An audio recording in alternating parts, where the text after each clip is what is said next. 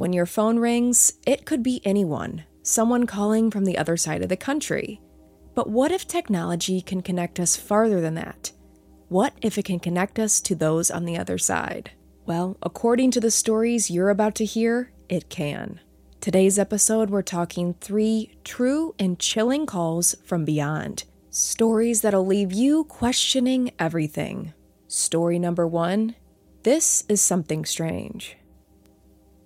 My family is really close. I have 2 older brothers who are close in age. We have a lot in common, and their friends are my friends.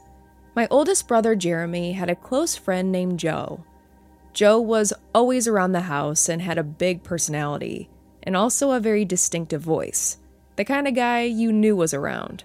Sadly, Joe got sick, and his health went downhill fast, and he died not long after. We were all devastated. He was young and vibrant, and now he was gone. Joe's death affected Jeremy a lot. My brother Matt and I were also deeply saddened. A few weeks after Joe died, the phone rang, and Matt answered. "Hello?" After a few moments, the voice on the other end of the phone said, "Hey Matt, it's Joe. Is Jeremy home? Something really strange seems to be going on." Matt freaked out. This was Joe. Matt couldn't think of what to say, so he just said, "No, he's not. I'm sorry." The phone line then went dead. He checked the caller ID and it read, "Out of area." Matt thought someone was playing a disturbing prank. He dialed *69, which on landlines would dial the number that just called you right back. But the call seemed to come from nowhere, and they were never able to trace it.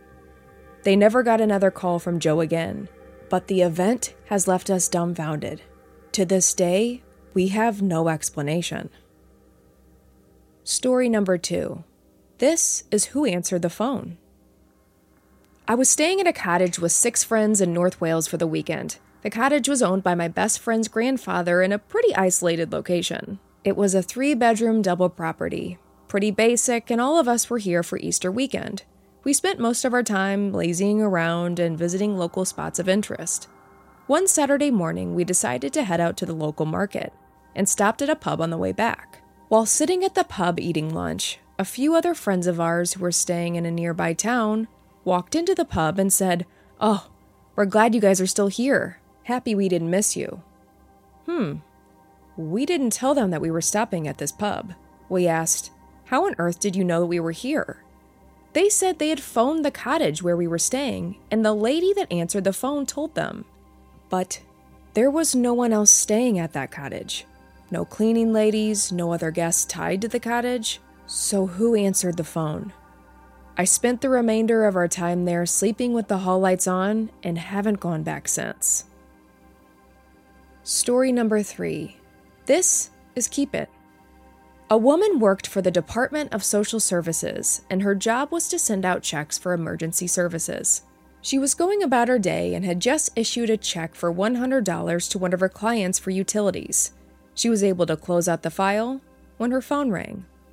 On the phone was that woman whom the check was issued to.